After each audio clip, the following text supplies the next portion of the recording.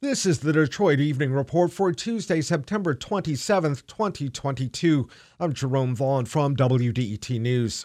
The Detroit City Council is renewing a system designed to detect gunfire, but they're delaying a vote on whether to expand it.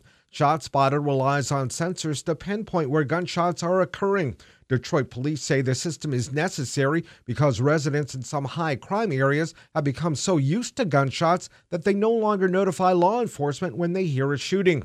But several council members question whether the $7 million price tag for expanding ShotSpotter is worth it.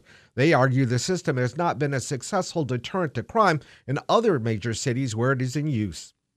Michigan is seeing fewer cases of COVID-19. The state is reporting more than 14,600 cases in the past week. That's down roughly 13% from the week before.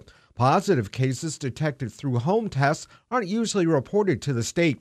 Officials also say there have been 160 COVID-related fatalities for the week. Most Michigan counties are at a medium level of transmission risk.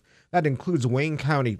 Health officials recommend that Detroiters get a vaccine to protect themselves from the deadly disease. Detroiters will have a harder time flying into parts of Florida over the next few days because of Hurricane Ian. Florida has issued evacuation notices for 2.5 million residents across the state as it prepares to be hit by a major hurricane. Forecasters expect the center of the storm to come ashore south of Tampa late tomorrow. Winds could be as high as 130 miles per hour. Commercial air travel to Tampa shut down this afternoon so the airport can prepare for the storm.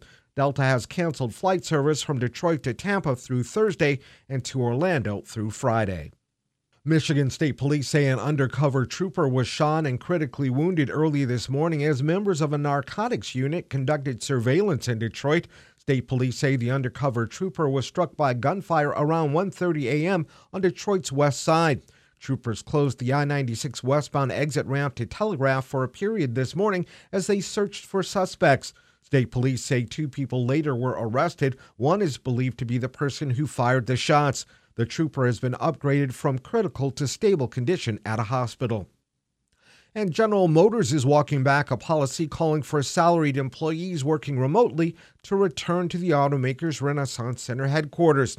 GM told workers late Friday that they needed to be in the office at least 3 days a week. Officials say that is still the plan, but it won't take effect until next year. GM apologized for the timing of the first message announcing the move, which made it sound as if the changes would happen very soon. The automaker says it will make more information about the back to the office plan available by next month. Thanks for joining us for the Detroit Evening Report. If there's something in your neighborhood you think we should know about, drop us a line at DetroitEveningReport@WDET.org. I'm Jerome Vaughn, WDET News.